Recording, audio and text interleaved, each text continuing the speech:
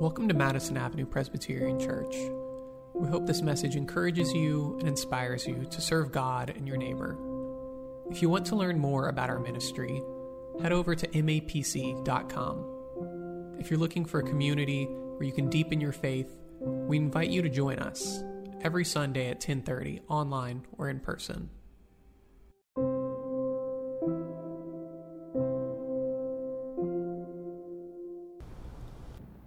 And now the Gospel according to St. John, chapter 4.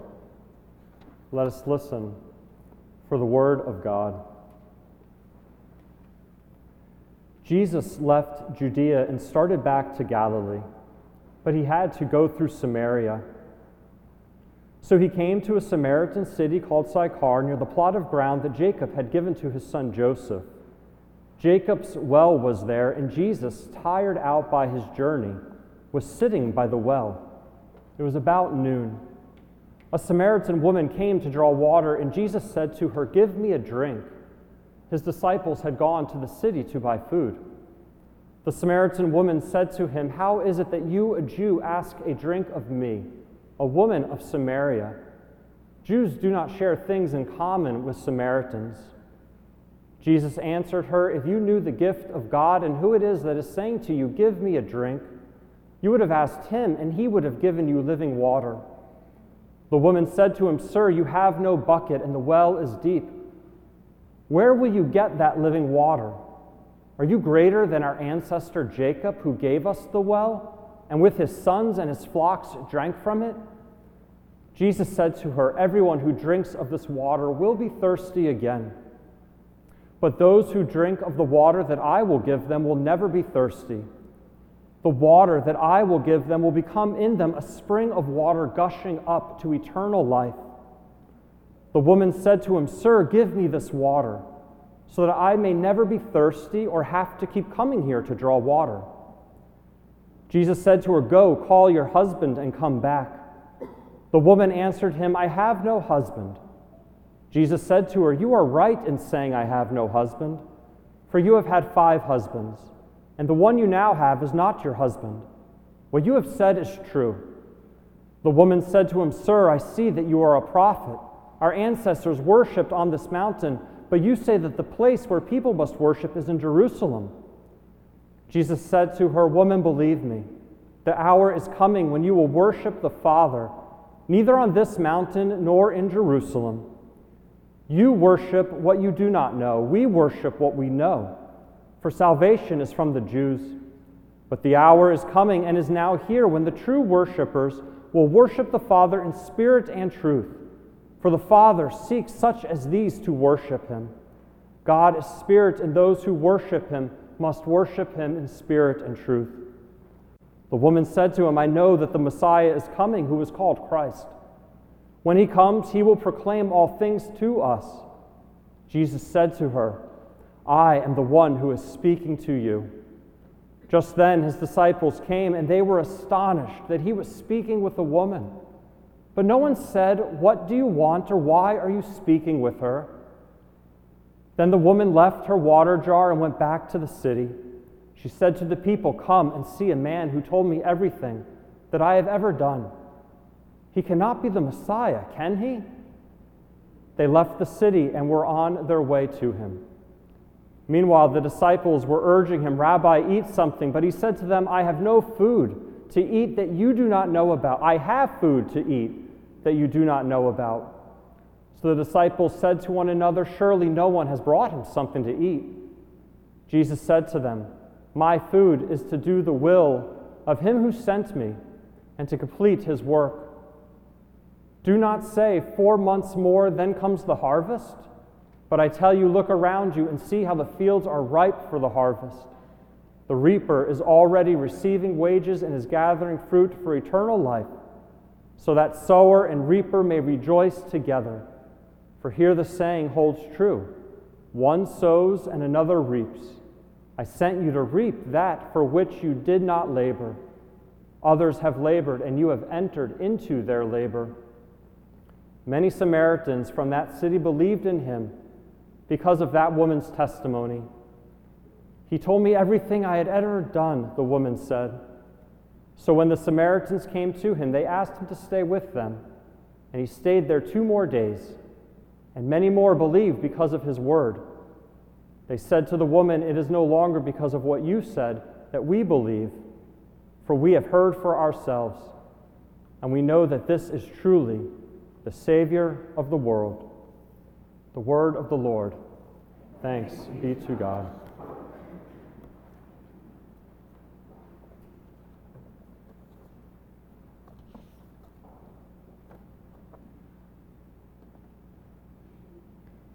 Let us pray. Dear God, may the words of my mouth and the meditations of our hearts be acceptable in your sight, O Lord, our rock and redeemer. Amen. It is a profound privilege for my family and I to be here this morning, aware of your history, your rich history of preaching and worship, and so much more. Music, the celebration of the sacraments, local and global mission, existing for the neighborhood and the city, not to mention this beautiful sanctuary that we are now in. It's an honor to be in this pulpit under any circumstances, but it is especially meaningful to be here this day as the candidate presented by your PNC to become senior pastor.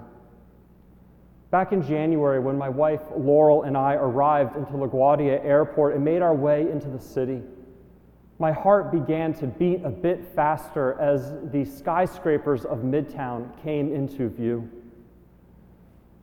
After settling into where we were staying, Laurel and I walked up Madison Avenue so that we could become more familiar with the neighborhood in which this church is located. And throughout that interview weekend, I was filled with a sense of hope and possibility, not just being reminded of my deep love for the city. As you know, I grew up in the suburbs of New Jersey, and I always longed to be on this side of the tunnels and bridges. But I was most excited by the possibility of ministry with you. And I had a feeling, a conviction, a sense that this call could be the culmination of so many experiences in my life, ministerial, academic, personal, professional, even family experiences.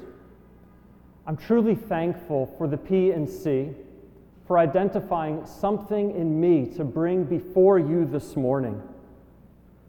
I thank you, the entire congregation, for all of the work and time that has gone into this call process and for this incredibly meaningful extended weekend. Laurel and I are here today with our 4-month-old daughter, Lila, and you have received us so wonderfully. For months, I've watched your services online, and it's been great to spend time with many of you in person, to be with the staff and all of those that I've met this weekend, elders and trustees and deacons and congregation members. Thank you for such a warm and hospitable welcome, and for those that I am yet to meet, I hope and look forward to the opportunity to get to know you and for you to get to know me and my family. As I wrote in my introductory letter to the congregation, it will be extremely meaningful for Laurel and I and Lila to share moments in our life with you and for us to be invited into your life as we share in life together in this community through our love and passion for Madison Avenue Presbyterian Church and the way Jesus Christ can be at work here in and through this place. It's been amazing to feel God at work throughout this call process, and it is so meaningful to be here today. Today's lectionary reading is about Jesus' interactions with a Samaritan woman at the well, and it's about the gift of faith, described as living water, and what faith is capable of doing in our lives. Living water describes a dynamic faith that strengthens, comforts, and guides through all of the complexities of our lives. It gives us a sense of hope and possibility that God can always do the astonishing for us and for others as well. As we see here with the Samaritan woman at the well, living water can come to us in the most unexpected of places and in the most unexpected of times. When Jesus went to Samaria, he shattered false division and ideas of who was worthy or unworthy of God's love. Perhaps the most famous verses of Scripture come to us from the Gospel according to St. John 3:16. For God so loved the world that God gave his only begotten Son, so that whoever believes in him might have eternal life. When John tells us that Jesus had to go to Samaria, it wasn't because he literally had to, the way you have to cross Fifth Avenue to get to Central Park from here, but because he was morally compelled to go. For God so loved the world. The Samaritans were among the least expected people to receive God's love. Deep animosity existed between Jews and Samaritans. Even the disciples, when they returned from buying food, are described as being astonished when they see Jesus talking to a Samaritan woman.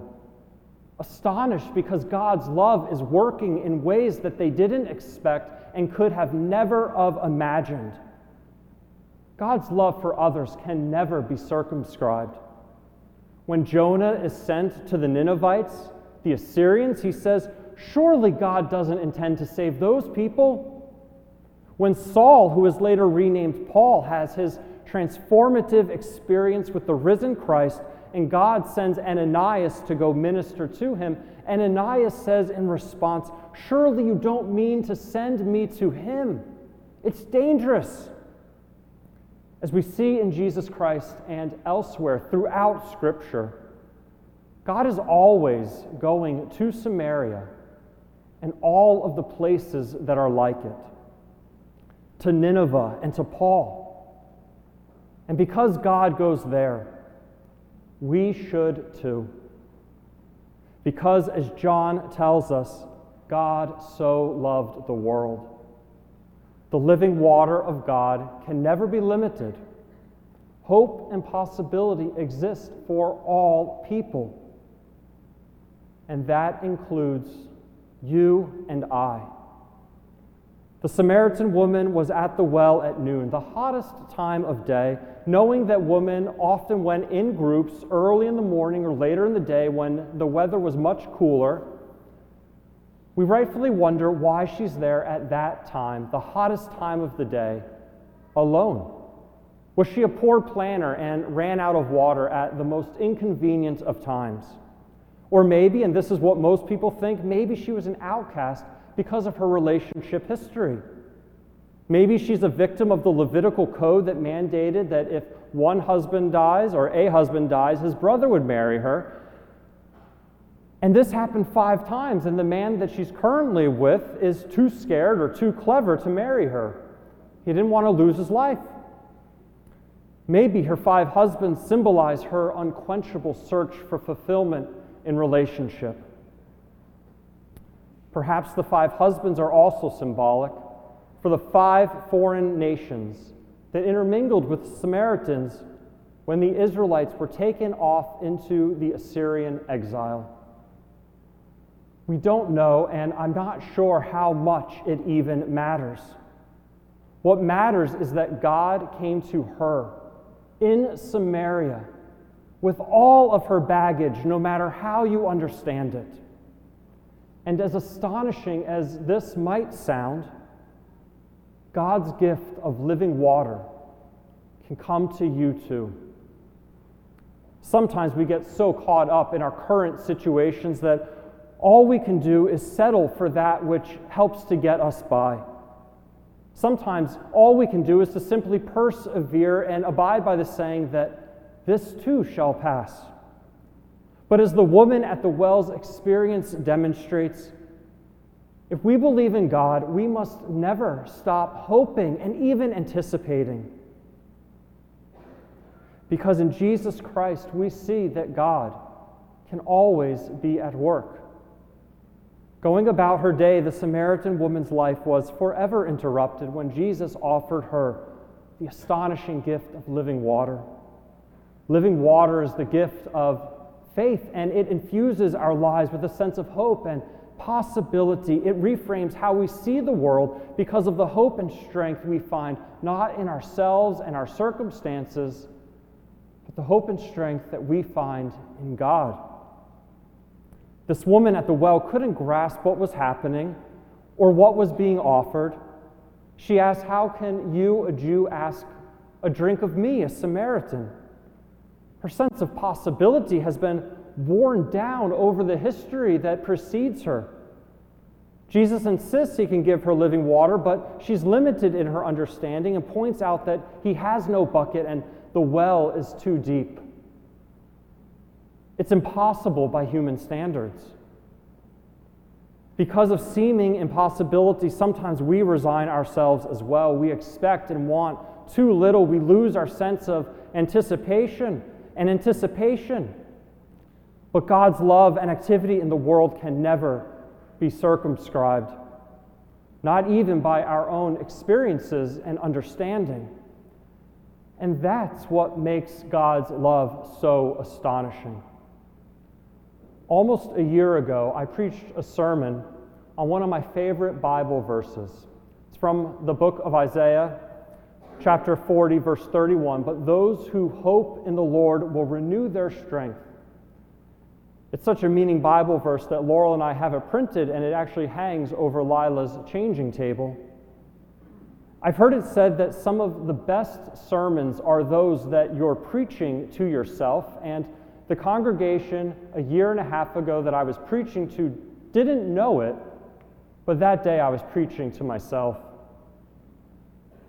On a very personal note, over a 2.5-year time span, Laurel and I had 2 miscarriages and an additional 2 IVF transfers that didn't result in the pregnancy that we so desperately wanted. It was a tough time, to say the least. And our faith was a significant source of strength and comfort as we longed for the fulfillment of a deep hope. Faith was a living water that helped us persevere through an emotional roller coaster, getting our hopes up with possibility only to have it lead where it did. Faith sustained us, it helped us, it gave us hope that God could be at work even as we prepared for the increasing possibility that our dreams might not look the way we had originally envisioned.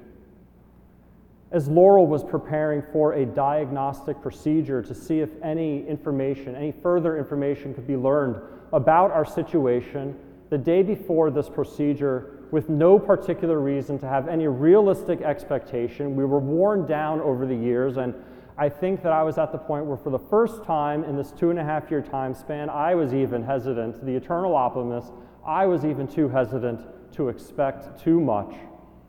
But Laurel decided to take a pregnancy test, and the astonishing happened. Laurel was pregnant, and here we are with a 4-month-old, Lila.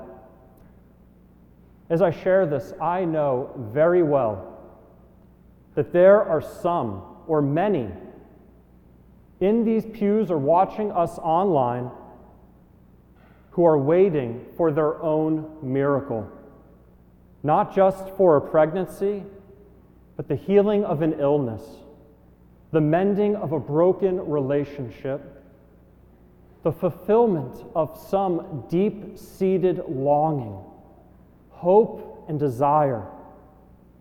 You know miracles happen. You've heard others talk about them. You've read about them in the Bible. But you're forced to wait. It's interesting to note that the words hoping and waiting can often be used interchangeably in the Bible, and this is the case for the passage I quoted earlier from Isaiah 40:31. but those who hope or wait in the Lord will renew their strength. And waiting is hard, I know, and I want you to know that Laurel and I are open to talking to you or anyone that you know about our struggles because we benefited from such conversations ourselves. And while I would value a personal conversation, in the meantime, from this pulpit, I want you to know that as we wait and long for the fulfillment of our desires, that the living water available in God through Jesus Christ truly has the power to shape and sustain us. The living water of God does not solve all our complexities and struggles. It doesn't take away our pain and our need. There's a reason that Paul speaks so much about persevering through our struggles, and that perseverance produces character, and character hope, and hope does not put us to shame because God's love has been poured out into our hearts through the Holy Spirit who has been given to us. Living water does not take away our struggles, but it provides an amazing source of strength to navigate them and to get through them. Living water may not be the answer to all our prayers. It may not bring the fulfillment of all our earthly longings and hopes, no matter how noble those hopes might be. But it's an amazing source of comfort and encouragement, and it fills us with the knowledge of God's love in Jesus Christ. And this love is why the church exists. In a complex world of joys and blessings alongside difficulties and hardships, through faith, we claim to the ultimate love and reality of God that's revealed not in our circumstances, but in Jesus Christ. And as John tells us, this is a faith that is gushing up to eternal life. Some meaningful moments in my life and ministry came to me when I was serving as a chaplain intern at New York Presbyterian Hospital over on 68th and York. That summer, there was a patient, and his name was David. And the doctors were at a loss as to what he was going through. And being at a loss, they called the chaplaincy office, hoping that having a partner in conversation would help alleviate some of his anguish. When I walked into his room and introduced myself as a chaplain for the summer, he told me that he wasn't religious. I assured him that if he still wanted, we could certainly have a conversation, and he said that would be fine. And so that day, we talked about the weather and the Mets and Yankees who were on the small TV in the room, and made general small talk. On our second visit, I asked if I could conclude our time together with a prayer, and he agreed.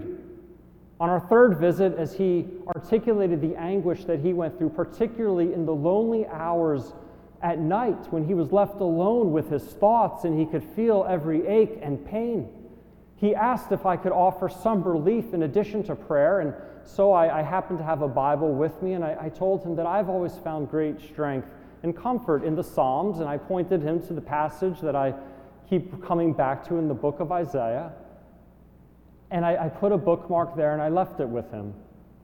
I went back to visit him a couple of days later, and David told me that the Psalms were giving him great strength for what he was going through. As my time came to an end that summer, I didn't know if this was appropriate to do so or not, but I gave him my email and telephone number. I didn't ask for his. And I returned to Princeton Theological Seminary. I graduated, and I went on to my first call at the First Presbyterian Church of Ann Arbor, Michigan. One day, years later, I was riding my bike home from the church, and my phone rang. I took it out of my pocket. I saw a 212 area code. Growing up in New Jersey, I immediately knew.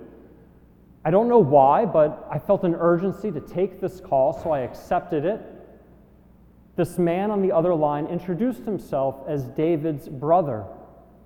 And David immediately rang a bell to me. I knew exactly who he was talking about, and so I squeezed on the brakes. I'm not sure if it was the left or the right one, but I squeezed so hard that the front tire came to a screeching halt, and I was propelled over the front handlebars, blooding my hand, all the while trying to maintain a conversation in which he would know none of this. I dragged my bike on the pavement, and I sat down on a curb in front of a house. I must have been quite a mess for those driving by. And I had a conversation with David's brother. He told me that David had recently died and left behind an address book And in this address book were many names, and next to some of the names was a star indicating that he would like for those people to be contacted in the event of his death. I was incredibly humbled, and it continues to mean so much to me that I was one of those people. His brother told me that when David left the hospital, eventually being diagnosed with pancreatic cancer, he continued to read his Bible. He joined a local church.